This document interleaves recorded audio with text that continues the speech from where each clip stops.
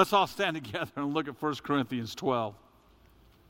We're looking towards the end of this passage now, 1 Corinthians 12:27, and you should be able to go online at any of our messages and pick them up. We're trying to lay a healthy foundation for us on the power of the Holy Spirit in our lives. 1 Corinthians 12:27. Now you are the body of Christ and individually members of it.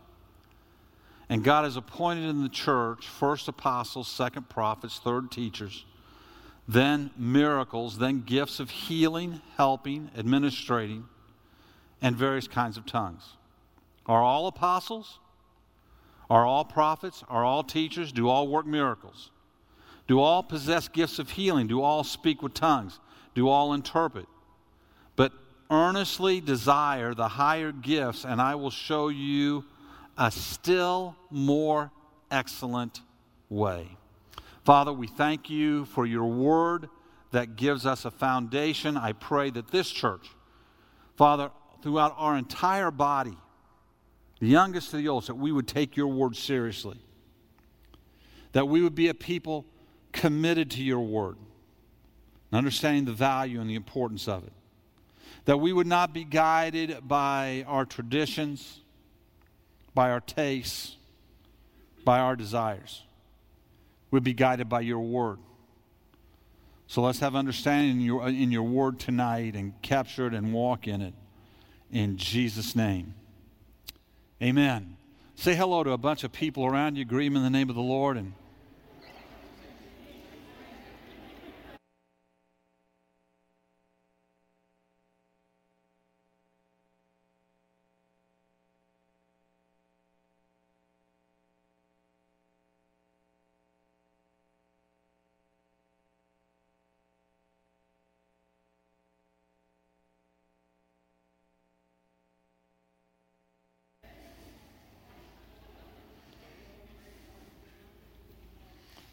last week, we spent a lot of time talking about the fact that you, me, individually, are members of the body of Christ. Not just the universal church that transcends time and space, but we are supposed to be members of a local body.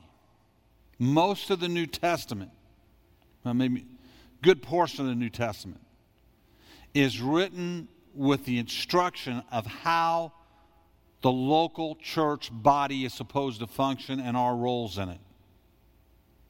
Telling us what the church is supposed to be. This is an important metaphor that shows us that we belong to each other. There's no place inside of the true Christian's heart to say, it's my life, I'll do what I want to. It's my life, I'm going to do whatever I want to do. No, you belong to a body. You have some obligations. We belong to each other. We all have a place to serve. We all have a purpose to accomplish. And it's more than just showing up once or twice a week and sitting in church. We are members with all the privileges and responsibilities that come from being members. We are members so that others and their gifts, we have the privileges of those gifts being used to bless us, and we have the responsibility for the gifts that we have to bless others. Now, I'm going to confess some things to you tonight. What we see in America today is really a weakened version of the local church in the way people approach the local church. The way we see it. Our culture has impacted, our consumeristic mentality has impacted the way many people see themselves in the local church. They see themselves as consumers in this world, and the church is just one of those places where I'm a consumer. So what they tell us today is that somewhere between 12 and 15% of the people that attend a local church will stop attending that local church in any given year. That's about the average. So if you want to see your church grow, you've got to have more than 12 to 15% of the new people coming in the door and becoming connected to the church, because you're going to lose that many. Now you say, how do we lose them?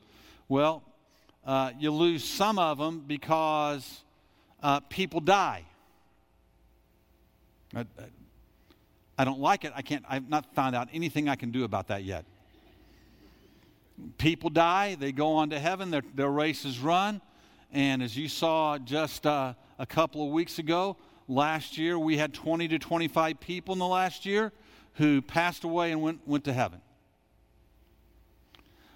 Some people move. God leads them to another city or another state, and they pack up and they move. And again, I can cry and talk about how they're out of the will of God, but they probably aren't. They're probably just going to where God's leading them to at that moment. And a certain amount of people move. We've got some of our long-standing members in the next month or so who are going to move to another state. I keep telling them it's going to be hard for you to teach your Sunday school class on Sunday morning living that far away. So somebody else has to step up and do that. So those are a couple of the reasons that people move. I would vote for something different, but that's it. Some people, now these aren't a part of that 10 to 15%. Some people come to church for a short time. They come to check out a church, and they decide that our church or that church isn't for them. They come, and for whatever reason, they don't connect. For whatever reason, it doesn't feel right for their life. And I don't have any problem with that person. Somebody comes to Calvary for a week, a month, 6 weeks, couple months, and at the end of the time they go, you know what? This just isn't for me. I wish it was. Maybe they didn't make any friends. Maybe they didn't do the things we asked them to do. They didn't come to the welcome party. They didn't go through a starting point. They never got in a small group, whatever. Or maybe they tried all of those things and it just didn't connect with them. And that's okay. I don't get upset about that person. That they're fine. They're looking for a place to go, and that's okay. Some people, their doctrine changes. As they go, they hear some teaching someplace, and they get online and hear somebody they've never met and they don't know what his background is or her background is, and they like what they're saying, and they may be the wackiest person in the world, but we don't know it because they live in some other nation maybe, and they've heard it, and now their doctrine all changes, and we're not going to change our doctrine. Amen? And sometimes those folks decide to leave, and sometimes we have to encourage them. I mean, it's painful, but the poison that they can spew becomes worse than us missing them, and that's a tough thing. Sometimes either the church members or leaders let somebody down. Sometimes we just blow it. We don't mean to. It's not intentional. You'd like for people to be able to forgive you if you blow it, if you make a mistake, if something doesn't get followed through on, something happens. You'd like for people to be able to just help you get better at things. But sometimes you blow, and sometimes when they walk away, you got to go, yeah, I kind of understand that.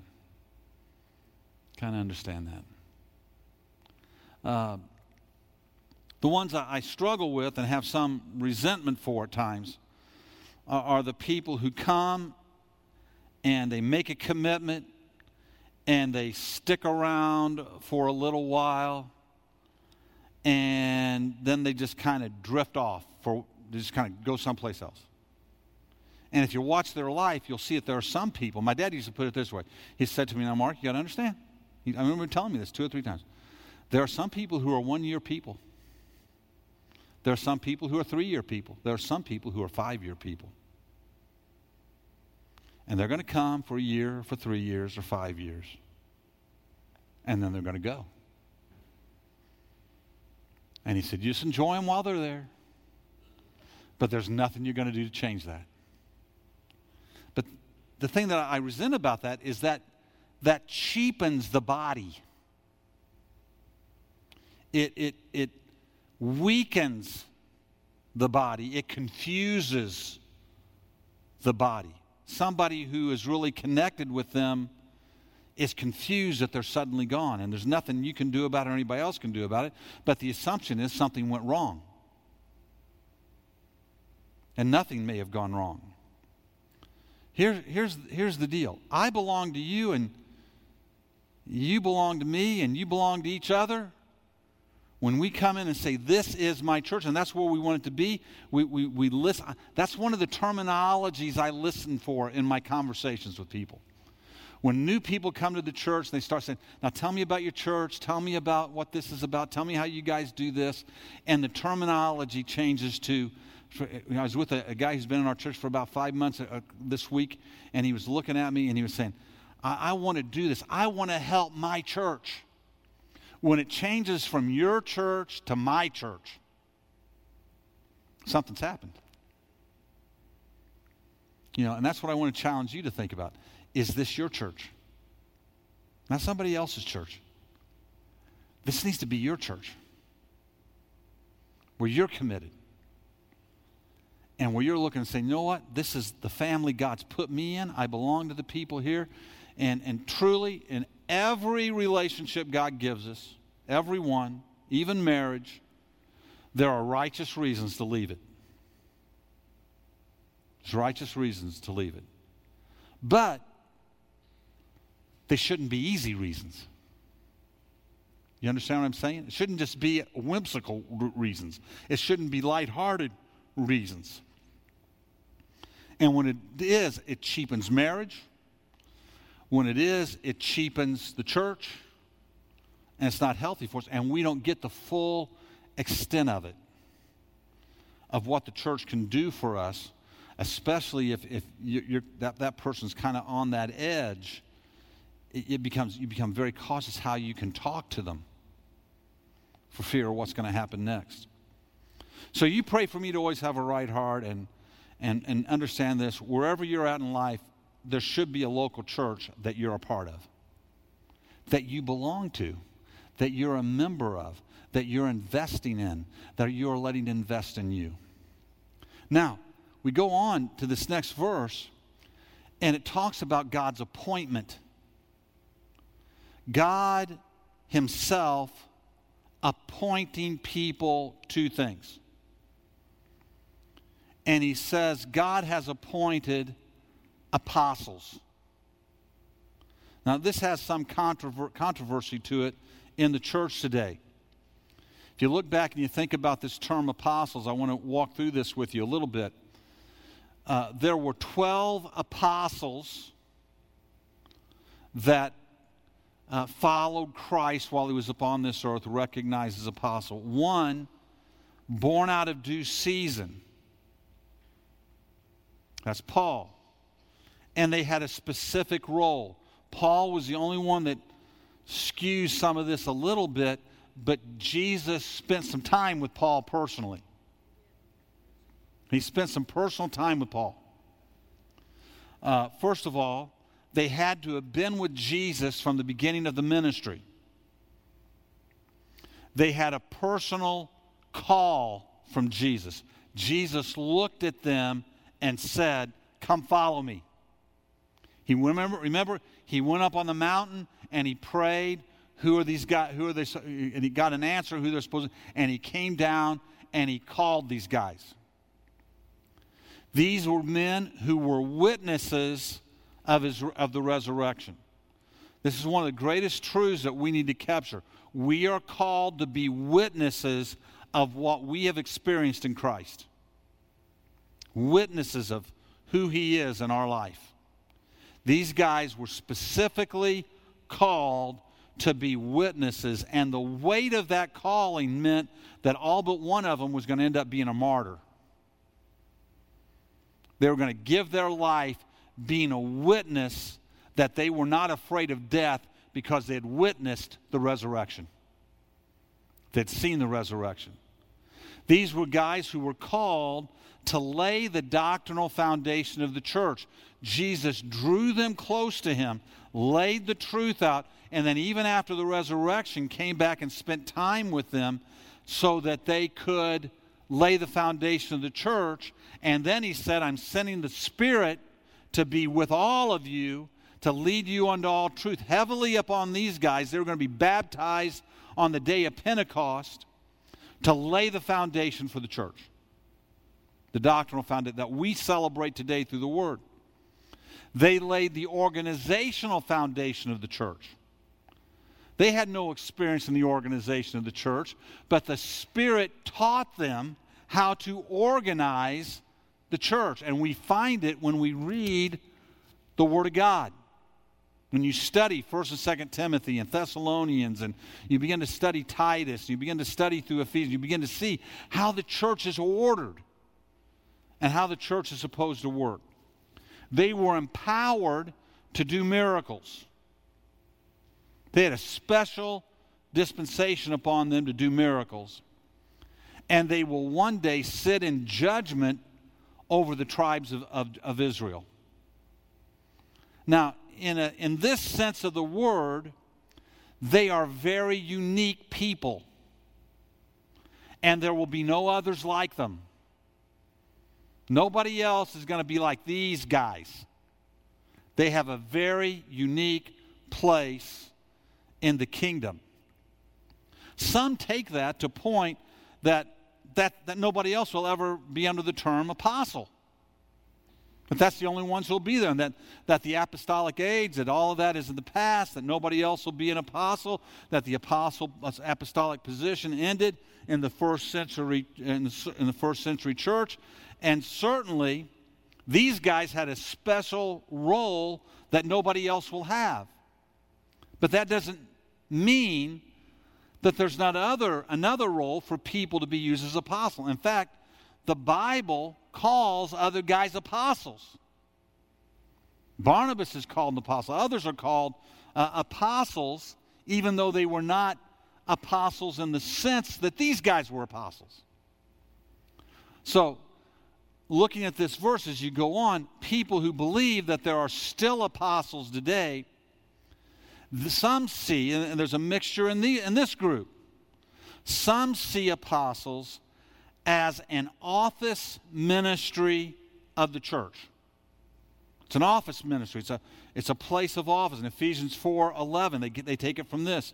And he gave the apostles, the prophets, and the evangelists, the shepherds and teachers to equip the saints for the work of ministry, for building up the body of Christ. It's an office ministry. It's one of the organizational places in the church that other people get to be in. Those who see it in these terms see the apostle as an office, not necessarily as what we call a gift ministry, even though they would admit that they are uniquely qualified for this position. I don't understand the difference in that sometimes. In this sense, some separate it from being a gifting to an office, and they seem to struggle over what list to put the term in. Now, here's one definition of apostle.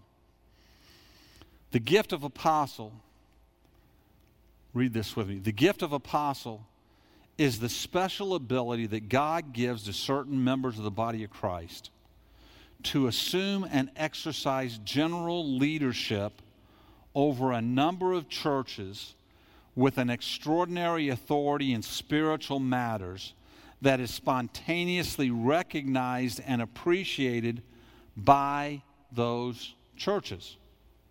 The apostle has this gifting of leadership that is broader than just one local church. Some say that the apostle has to also have the ability to go and start churches in fields of ministry, especially in fields of ministry that are new. So, they would define apostle as a missionary. Some define it. Their argument is this. Their argument is that the word missionary is rooted in the Latin word to send. And that the word apostle comes from the Greek word to send. And that linguistically they are equals, and that both are sent ones, and so that both are the same. Now, I'm kind of laying out, they sit and go, wow, what does all that mean to us? Just kind of laying out what the arguments are. I believe apostolic ministry is still active today. I believe apostolic calling is still active. I believe it's a gifting of God. Call it what you want. I also believe there was a unique role for the original apostles that was unique and separate, but that there are people who have this apostolic ministry that oversee churches and in some mixture many times help start churches, help birth churches, send people. Maybe they go, maybe they send others, but they have a vision for starting churches and helping churches be healthy. And they have gifting to help that happen. Now, the second term that we come to that's in here of appointment are prophets. And in the same way, many believe that the role of the prophet came to an end at the end of the first century church. They see the prophet as the local leader of the church when they did not have the Bible. You know, some say a full Bible in those days to even get one made, if they had one, which they didn't. The Bible had not even been recognized. The letters that were written had not been canonized yet. There was no clear Bible in a sense, but they were beginning to recognize certain letters that had been sent by Paul and Peter and James and Luke. They were beginning to recognize them as Scripture. But they had not been brought into a canon yet. They had not been recognized by the whole body yet. And so where we come in here today and we say, hey, we've got 27 books of the New Testament. If I came in here next week and said, oh, by the way, we found a couple of more books of the New Testament, if you had any sense at all, you'd be going, no, we haven't. No, Pat, what are you talking about, Pastor? To stop that. Don't do that. Don't do that.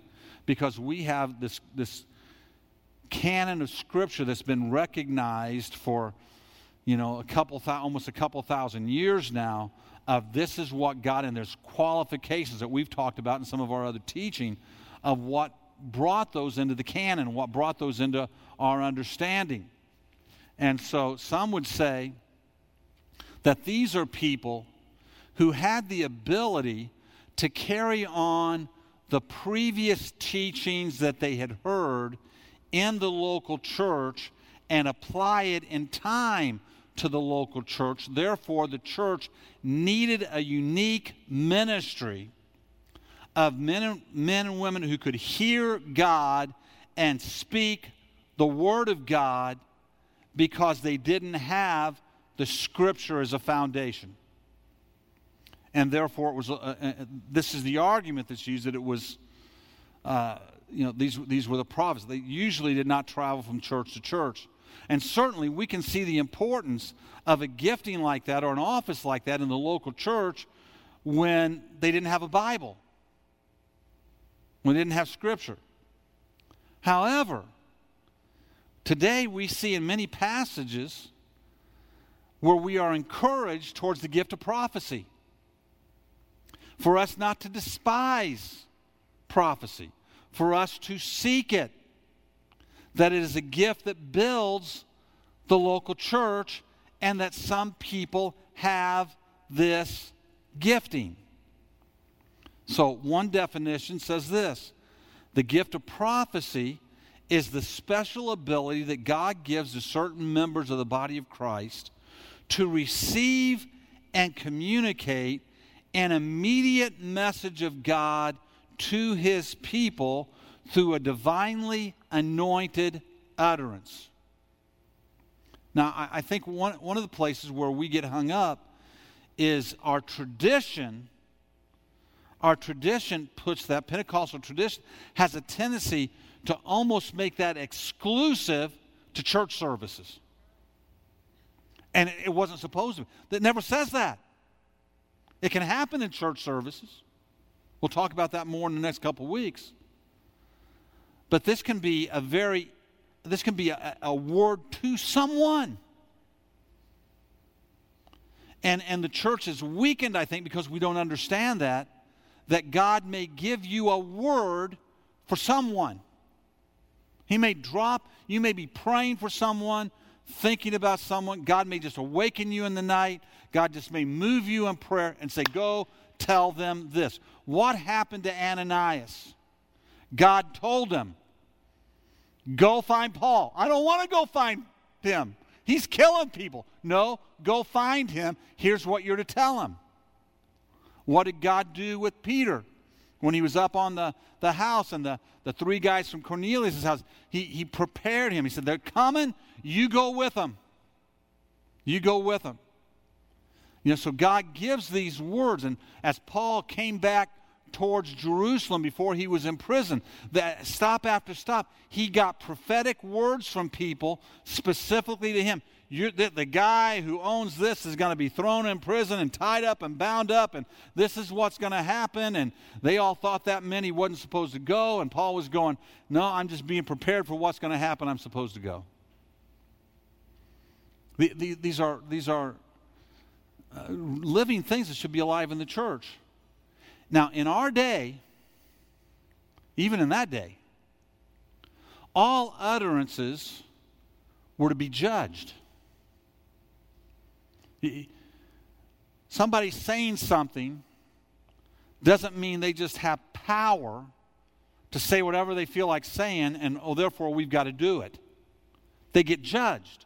Now today, we match it first of all with the Bible.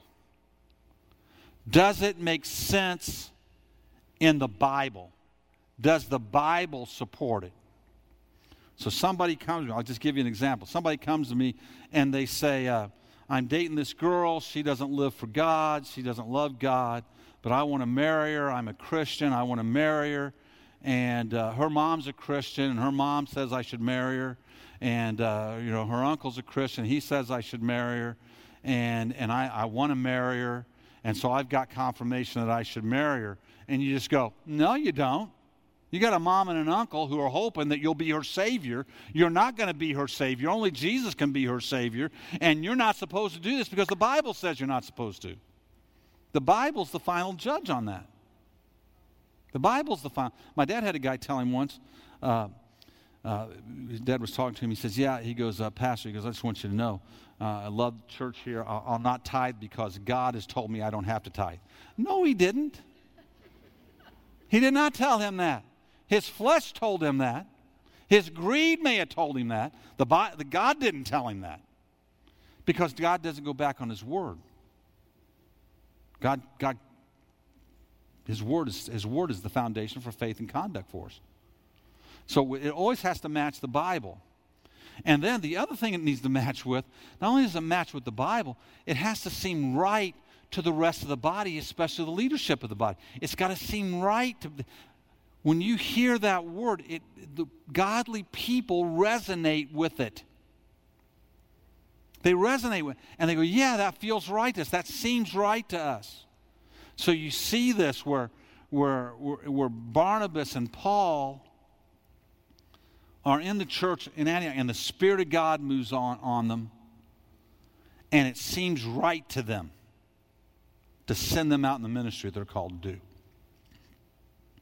So again, you have the office of the prophet in the church to proclaim the word to the whole church, and you have the gift of prophecy that all believers are supposed to pray for, and as God gives them exercise and encouragement, they're supposed to use it. And we'll talk really more in depth in that in the next couple of weeks as we get into 1 Corinthians 14, where it really talks about this stuff. Now, the third thing is some are anointed for teaching. There's no controversy here. Almost everybody consistently believes that the gift or office is still functioning today. It would really be strange for somebody to say it isn't, because then you'd just say, well, see, you're not called to teach anything, so we don't have to listen to you. It's just one of those things that everybody commonly accepts. Teaching is the gift of teaching is the special ability that God gives to certain members of the body of Christ to communicate information relevant to the health and ministry of the body and its members in such a way that others will learn. These are people who are called to look at the Word of God and the culture of the day, the things that are going on in their world today, and bring it alive to those things. God helps them to say, okay, this is what's going on in your world. This is what you need to speak to. And sometimes that means they speak really against the culture. So then you have workers of miracles and healing. We discussed those a few weeks ago. If you want to hear about those, you can go. But then there are, go back and listen to those. 2 other clearly defined gifts are listed here. People fit these either onto an extended list of the gifts. They take them, and you'll see some, like I've talked to you before. You know, I've got one book at home that says the 29 gifts of the Spirit, another one says the 19 gifts of the Spirit, another one says the 9 gifts of the Spirit. And they fit them in there someplace. I really don't argue about it much. But under this extended list, or under the 9 gifts, however you would fit it, there are 2 really important ones for us to understand that sometimes people exercise all the time and don't realize they're doing. The first one is helps. Helps is considered a gifting of the Spirit according to this. He calls it a gift in this passage. A gift is somebody that is anointed and empowered by the Holy Spirit to do something. This may be the broadest gift as far as people in the church of what people have. And it's this. This is simply people helping others in life and ministry as a service to God and the church. They just kind of naturally gravitate to people who need encouragement. They kind of naturally gravitate to somebody who is going through a crisis in life and needs somebody to help them. They kind of gravitate to people who have some other need in their life, and they just kind of help them. Now, the best way for that, sometimes it's a big enough need the church has to organize around it. The greatest way for it to happen is when it just happens organically through relationships in the church. And the best way for that to happen in all of our lives is through small groups. Where you get to know a small group of people and people begin to really take care of each other.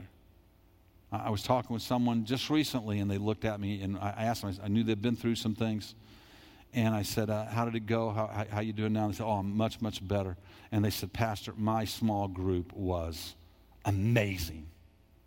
What happened? They'd come around and help them, stood next to them, just did some things for them, brought some food to them. Somebody came over, mowed a yard for them, just did some things while they were going through this thing that helped them. And that is, when you feel that leading, when you see someone who's going through something and God whispers, do something about it, that is the Spirit of God wanting to use you in the gift of helps to help somebody. And when you do that, the blessing of God's going to rest upon you, and the blessing of God's going to flow through the church. The church gets healthier when we see that calling, not just as a whimsical kind of thing, but as literally an appointment of God. God has spoken to me, and I have an appointment from God to go help my brother, to go do something for them. And when I step out and go do that, not because I'm going to get recognized by anybody, but because God has told me to do it, it becomes a great blessing, and the body becomes more connected. The body becomes healthier. The body becomes stronger. People's needs are met in a greater way when we begin to just help each other naturally as the Spirit leads us. So I remember a lady that taught my mom and dad in Bible school, and somebody asked her one day, what is a calling? And she said, when you see a need. When you see a need, you've got a calling. When you see something, you have a calling to do what you can do about it. To do whatever. God has now shown you a need. Do something. And this gift of helps is part of that. And I think all of us are called to exercise this gift from time to time. Some people are just really high-end, helps-oriented people. They know it, they find great life in it, and they're kind of on the hunt for people in need. These are people in the church that if I have somebody in need, I take them to these people. Because I know that the next week I'm going to hear this avalanche of things that happen in this person's life because I connected them with that person who has this gifting. If you think about it, you probably know some people in our church like that too. And they just keep coming because they have this gifting in their life and they find life in it. The second gifting that he talks about is administration. This deals with church leadership and organization. That some people are gifted to help the church see and do what needs to be done in its time. This may be people on a stewardship team who are looking at the finances of the church and saying, okay, how do we best use these for the kingdom? How do we best order these so that things are in the right place? And they're gifted. This may be elders who are gifted in looking at the spiritual aspects of the church, and they are administrating, whether it's church discipline or church order. These are people who help organize and lead various ministries. You'll find administrative people down in ministry. Guess what? We can't do VBS without administrators, without people who take on departments and lead them, who can recruit people, who can oversee organization, who can make sure all the stuff gets there, people who can make sure food is ready, people who can make sure crafts are ready, people who can make sure lessons are ready. There's got to be administrative people. They may not be up front people. They may not even want to be up front, but they make sure everything happens. And they're gifted at those things. These are people who run outreaches. These are people who get behind efforts of the church. I was with someone even today, and they were talking about a couple of things on our church property here, and they were specifically talking to me about the ponds and what they'd like to see with the ponds. And I finally looked at him and said, well, what can I do to help make that happen? And he looked at me and said, I'll take this on. What's he saying? I can lead this. I can lead this. I'm happy to lead this. That's a gift. That's an administrative gift. That is, I'm going to, Pastor, if you'll let me, I will charge forward with this. And I'm like, go for it. In fact, I'll send you some names of other people I know who are interested in it too. Because that's the gifting that person has. Many times, again, these are not upfront people, but they make the ministry happen. Administrators also accept vision. It relates to them when an apostolic leader or a prophetic leader says, we are called to do X, Y, or Z.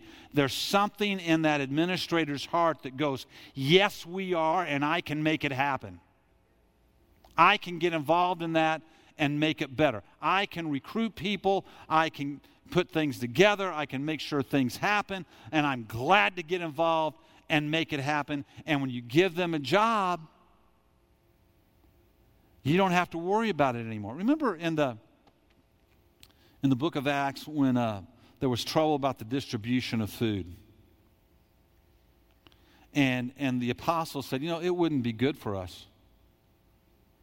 It wouldn't be good for us to give up prayer and studying and teaching to go distribute food.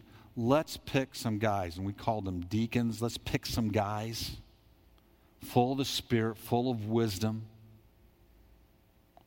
that'll take on this job. These are guys who became guys we're going to administrate an issue and make sure the church was healthy because of it. And they picked 7 guys and they let them go. The church gets healthy when these kind of gifts are exercised and when a person doesn't think Here's the one that I really like. I had a gal come in to me, this is probably 30, 40 years ago now. And she came into my office, and she laid out this, it was really a cool kind of vision of what she wanted to do, what she wanted done. And I said, boy, that's fantastic. I'm all for it. I'll support you any way I can. And she just kind of looked at me confused. And I said, did I say something wrong? I'm telling you, I like this. Go for it. She goes, oh, no. You're supposed to do it. I said, no. I'm supposed to be pastor. That's why I can support you. I can make sure you get resources. I can get up and tell other people who may want to be involved in it to get involved in it. But I cannot lead that charge and do this. And so those people understand, they get that. They know that if there's an outreach, every pastor can't be there. There may be a few that are there. They know if you got something. They know there's other things that are going on. They know they're not gonna, when the tables are getting set up every time, that we may come down and help. We're not above coming down and helping, but we may not come down and help because there's other things to do. And they don't mind that because in fact, at times, they'll come around and say, you need to get out of here. I've had people come to me and say, why are you here? It's not because I hope it's not because they don't like me. It's just that they're saying, we got this. We got this. That's the gift of administration. They've got it. Now, at the end of this list, he's speaking about, again, various types of tongues. And again, this church had lifted tongues up to the highest spot of gifts. And Paul keeps lifting others up and kind of lowering this gift and saying, wait a second. Now, he's going to tell us later, we're not going to neglect this gift. But he's trying to bring some order into this local church. Now Paul pushes the point home. He says, are all apostles, are all prophets, are all teachers, do all work miracles, do all possess gifts of healing, do all speak with tongues, do all interpret, but earnestly desire the higher gifts, and I will show you a still more excellent way. If you understand the tenor of this scripture, the questions have a negative implication. It's not like he's saying, do all people have to breathe? And the answer would naturally be yes. No, the way he's putting it, it's more like him saying, does everybody dunk a basketball? And the natural answer is no. With every one of the tenor of it in the writing is a tenor of not everybody is going to do, not everyone does these things. Now, he leaves a couple of things off the list. You notice what he leaves off? He leaves helps off the list. He leaves administration off the list. Now, we need to have some explanation. He says, are all prophets, not in the office ministry sense, but we will later look and see that all are called to eagerly desire the higher gifts. He says that in this passage, and he'll describe what they are in 1 Corinthians 14. He will define that, and prophecy is one that we are to all seek and is good for the church to walk in and for everybody to function in, where the Spirit of God can lead us and give us an utterance for somebody else. Do all speak in tongues? Not in the sense of having a message for interpretation in the church. Not everybody is going to come into the church body setting and have a message that is going to be interpreted or is going to be an interpreter of those messages. Not everybody's going to do that, but he will encourage all to seek the prayer language of tongues in their life. He spells out pretty clearly. Everybody should not only want that it's available for everybody, that this is not one of those things that not everybody's going to get, but that the people who will seek it will get it, and they should want it because it edifies them and strengthens them and empowers their prayer. As we understand these things,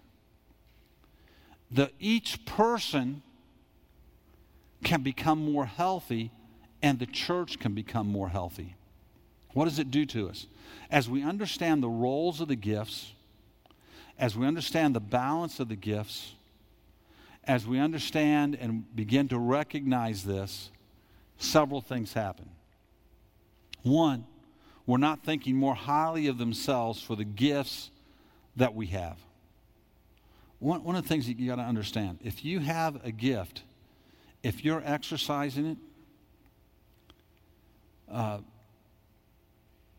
I am very aware. When I walk out of here on a Sunday morning and I have the sense in my spirit that God is saying, well done, that I did very little for that to happen. I'm not empowered. I don't have the power to make that happen. That is a gifting of God if I sense that. The person who's exercising the gifts, if he has any spiritual insight at all, doesn't think more highly of himself because of the exercise of that gift. He is humbled by the exercise of that gift because he knows he's done nothing to earn it, nothing to figure it out, nothing that's come on his own. It's all a gift.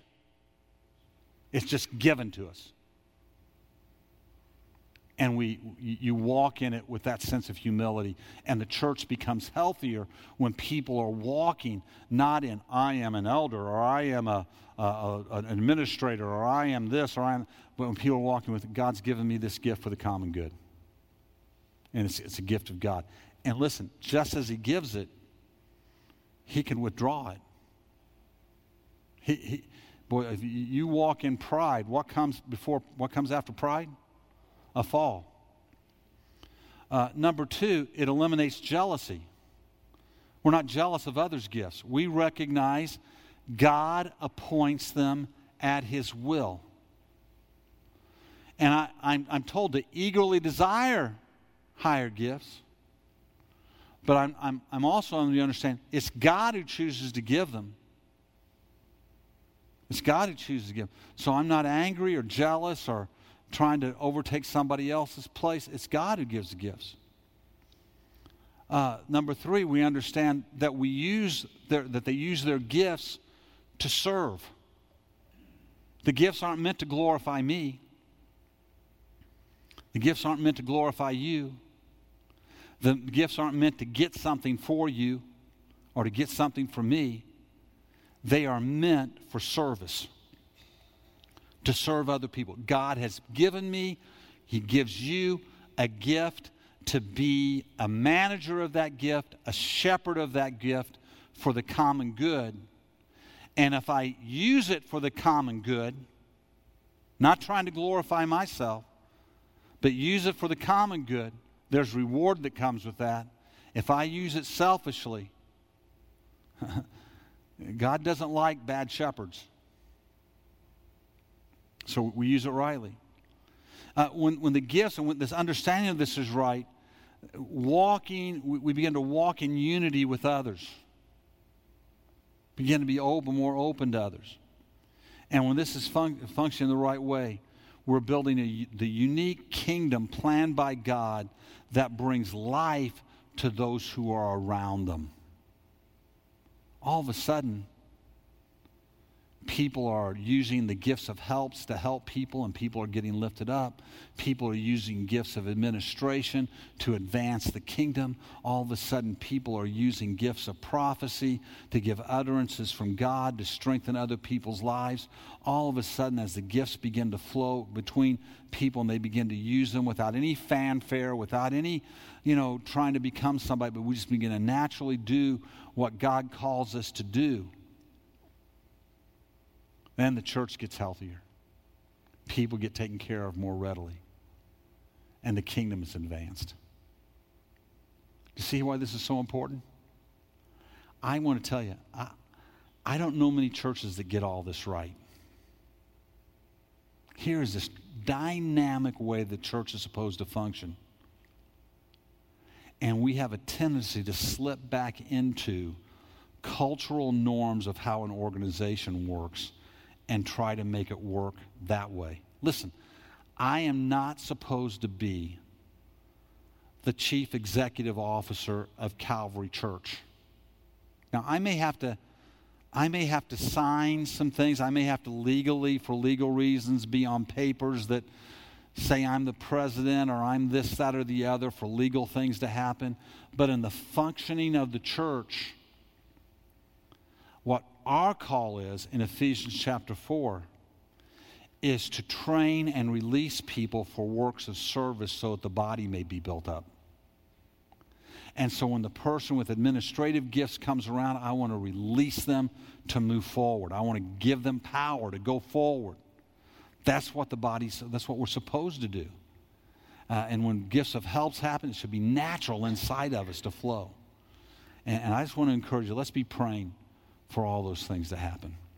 All right, it's 8 o'clock. We're going to wrap this up. Let's stand together and let's come on down the front and we're going to pray before we go home tonight.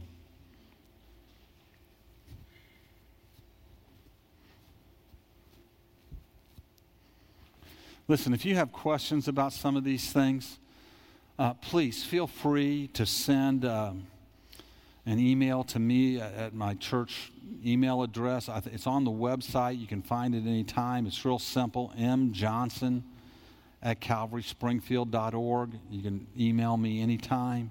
We'll come back in here, and if it's an individual question, we'll try to answer it with you. We'll get to it as soon as we can.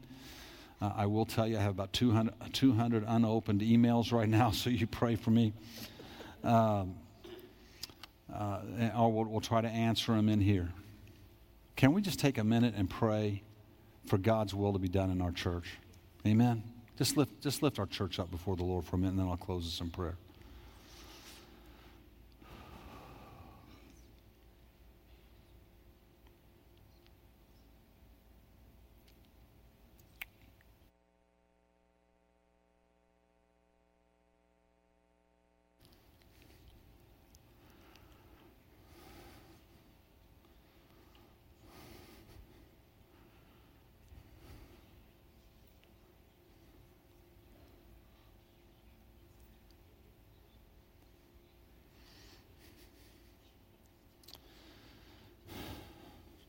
Father, once again, I stand before you to say that I love this church.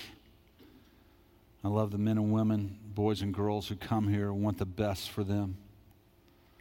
Father, I love this community, and I want our church to love our community. Father, my prayer is that we would be a spirit-empowered body of believers.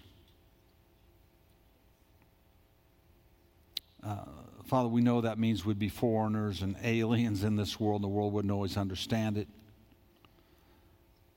It doesn't mean we have to act weird. It means we have to act under your anointing.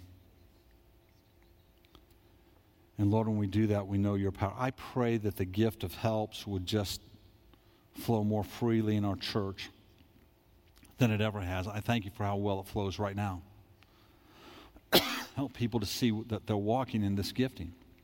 I pray for a gift of administration to flow more freely than it's ever flown before, and that people who have leadership gifts and that you give individual vision to for different things would rise to the top and take ownership and leadership and begin to help accomplish things for your kingdom.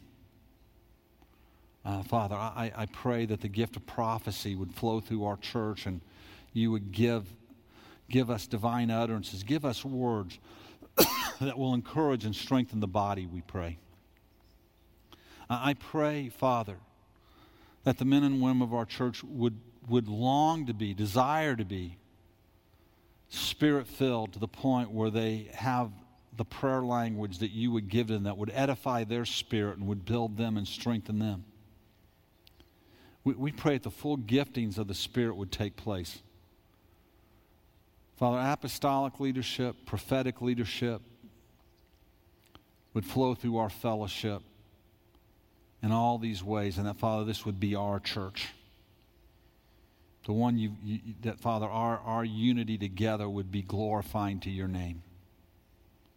I pray you'd raise up people with faith to see people healed, and that people would get healed. Lord, we just continue to lift up our children that come here with autism. Father, we just pray you begin to heal. Begin to heal them, Father. Begin to set them free. Do what is outside the imagination of men. And do what only you can do, and let your name be glorified because of it. Father, we pray you'd put a burden in our heart for lost people. And help us to boldly share in their life. And as Vacation Bible School comes, we pray that you would plant your word in that week so deeply in children's lives that they would never escape it.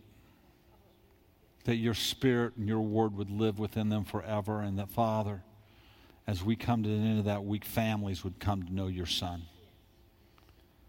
Lord, we just lift up the needs of our church. Father, there are some in this room, there are some in our fellowship who have physical needs. We pray for Tess down in Guatemala who's been sick this week, that you'd touch her and heal her and give her complete peace. We pray for others who are going through physical needs, you'd touch them. You know people who have other needs in their life, whether it's jobs or, Father, decisions that they have to make, that you'd just bless them and give them direction. We just pray a prayer of faith as we come to Sunday morning. After Sunday morning, let people begin to see with new eyes of faith, to see with a new lens all the situations of their life, that we can live for your glory. Let your joy be in us, let your peace be upon every person, and let every broken heart find the healing of your Spirit today. In Jesus' name, amen. God bless you. I love you. Go in the name of the Lord. May his joy be in your heart today.